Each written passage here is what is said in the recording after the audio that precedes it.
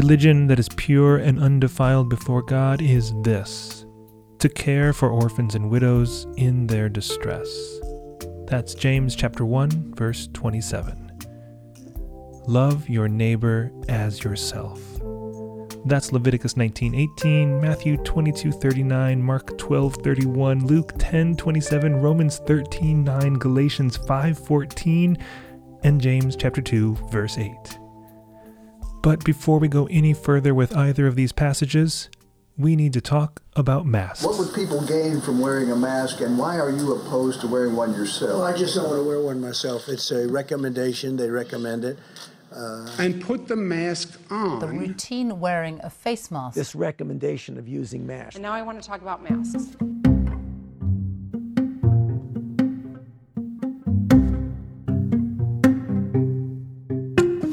In the 17th century, the bubonic plague wreaked havoc across Europe. Plague doctors in Italy developed a mask that they would wear when treating patients. You've probably seen pictures of this one before.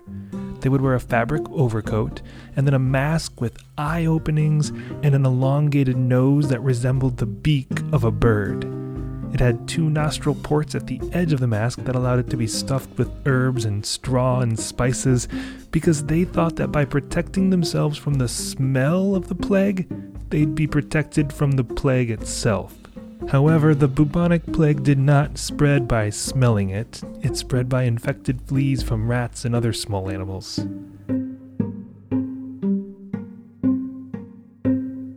About 200 years later, in 1870, scientists learned about bacteria, and they realized that masking a smell wasn't doing much to stop the spread of these diseases. And in 1878, A.J. Jessup, a physician in Westtown, New York, recommended cotton masks to limit contagion during epidemics. He wrote this in the Hospital Gazette and in Scientific America. Here's what he said. As a properly made cotton filter worn over the mouth and nose must shut out all atmospheric germs of the ordinary putrefactive kind, we may be confidently assured that those of the disease will be equally excluded. Basically, wear a mask. Sadly, his idea did not catch on. In the early 20th century, surgeons would typically not wear a mask while performing surgery. In 1905, Chicago physician Alice Hamilton published an article in the Journal of the American Medical Association that led her to the recommendation that doctors should wear masks during surgery. What a great idea, right? Yeah, we might think of this sort of thing as common sense, but in the early 20th century, surgeons kept their faces uncovered. At times, they would be performing surgery with up to 100 medical students seated around them in an amphitheater, blurring the line between classroom and operating room. One student noticed that when the light was from a certain direction, he could see from his seat a continuous spray of saliva coming from the mouth of the surgeon while he talked to the class and conducted his operation. Obviously, protection of the mouth, wrote Hamilton in her article, should be a routine precaution for surgeons and for surgical nurses during operations. I could not agree more.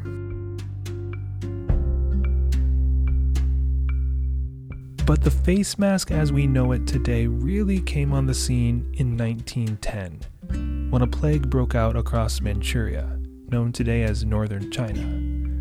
The mortality rate was so high that 95% or more of those that were infected died within just a few days of contracting it.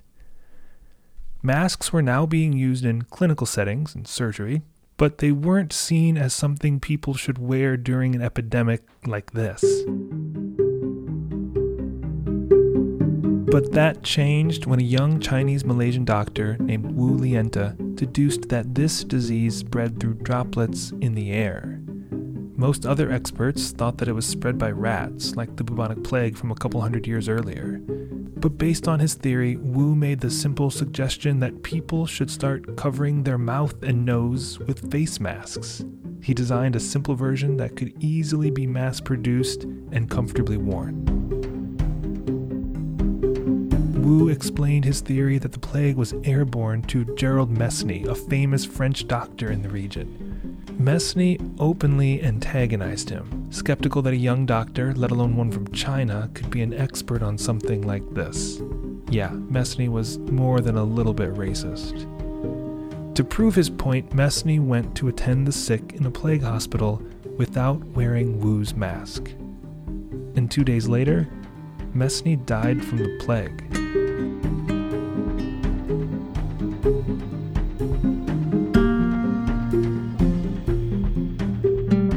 After this, everyone began wearing Wu's mask. People began photographing it, and it became a symbol of medical success. And the plague ended after 7 months.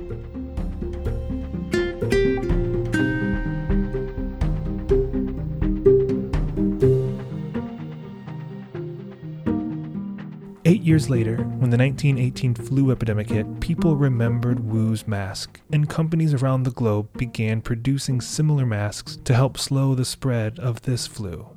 Side note, the 1918 flu epidemic is often referred to as the Spanish flu, but the first case of this particular flu was recorded in Haskell County, Kansas. Yep, right here in the United States. The flu was spreading across the United States and Europe during World War I, and many countries actively censored coverage of the outbreaks. Spain, however, was neutral during the war, and they stood out because they accurately reported their cases, leading many to believe that the pandemic was centered there. Ironically, in Spain, they called it the French flu.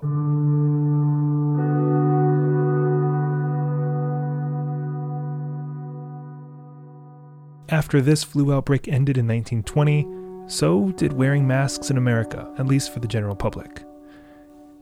This has led many of us today to see face masks as an unnecessary and even foreign imposition. But in China, they never had the opportunity to forget, with several other major outbreaks in the 20s and the 30s. For decades, wearing masks was promoted through posters, newspaper ads, and with public health campaigns.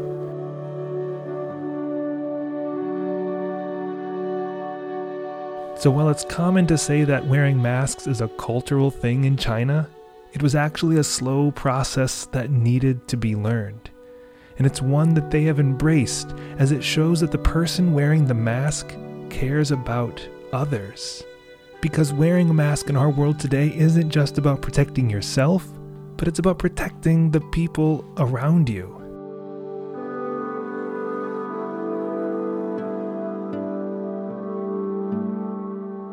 And this brings us up to today in our world, as many of us, all of us I hope, are wearing masks whenever we venture out into public spaces. Wearing a mask during the ongoing COVID-19 pandemic will provide some protection to the person wearing it, but it's really in place to protect the people around them. It's not so much about keeping yourself safe, but it's about doing your part in a society that is committed to keeping others safe.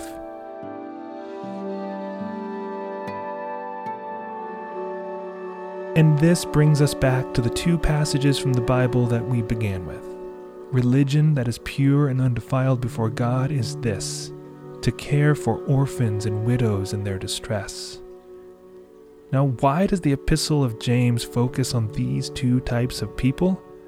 Because at the time, orphans and widows, they were typically the most vulnerable. In the overly patriarchal society of first century Palestine, if the father and husband died, the mother and children were left as orphans and widows, without any cultural protection, power, or resources. And while it can be easy for religion to become a show, going through the motions to let others know how devout you are, this epistle insists that pure and undefiled religion is one that cares for those who are pushed to the margins. Anything else, especially religion that pushes the marginalized even further out, is impure and completely defiled. So the most faithful and religious act is to care for those who are the most vulnerable, to act in such a way that you look out for the people around you who are most in need. And in our world right now, that means you wear a mask when you go out in public. Yes, it is the recommended practice from medical experts, but perhaps it is also the most faithful and pure, undefiled religious thing that you can do as well.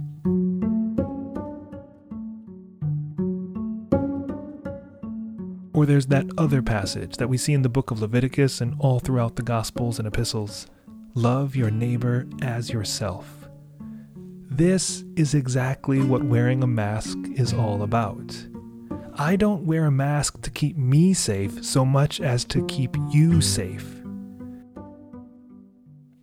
The other day on Facebook, my wife saw someone post a meme that said Namaste. You know, like namaste, but with mask in the middle. It's a play off the customary Hindi greeting commonly used in yoga practices. And while Namaste means the divine in me recognizes the divine in you, this meme read Namaste. The mask I wear to protect you recognizes the mask you wear to protect me. You see, wearing a mask, it's a way to love your neighbor as yourself. When you wear a mask, you are joining a global community that knows a simple act can make a big difference. When you wear a mask, you are loving your neighbor as yourself.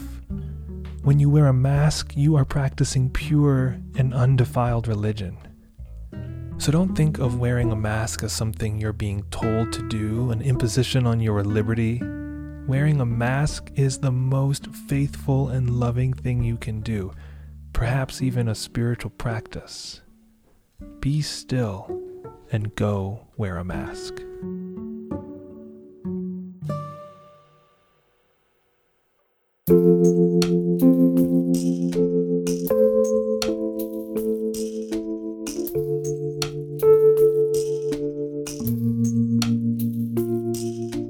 Thanks for listening to Be Still and Go, Meditations for the Movement. I'm Reverend Jim Keat, the digital minister at the Riverside Church. Now, I'm no expert on the history of face masks, but I just, did a little bit of Googling, a whole lot of reading, and some of this was also inspired by a recent episode of 99% Invisible, which is one of my all-time favorite podcasts. Go to 99pi.org and look for their recent episode called Masking for a Friend. I think it's episode 399. Wow, they have a lot of episodes. Speaking of a lot of episodes, we've got a lot of episodes of Be Still and Go. Not quite 399, but like 200 and change, I think. If you haven't already, you should head over to trcnyc.org/BeStillAndGo, where you can catch up on every episode of this show, or just pull out your smartphone, open your favorite podcast app, search for Be Still and Go, hit subscribe, and each new episode will show up every week right there on your phone. I say every week because this season is weekly. We used to do daily seasons, and we will again, I promise.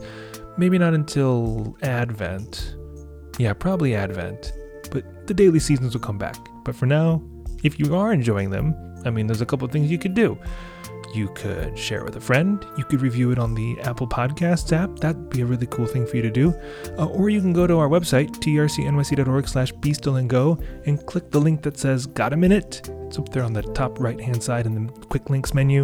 It'll take you to a quick survey you can fill out where you can give us your feedback. Survey? Not really a survey, just a feedback form. All this to say, there's lots of things you can do next. But if you're going outside, be still and go wear a mask.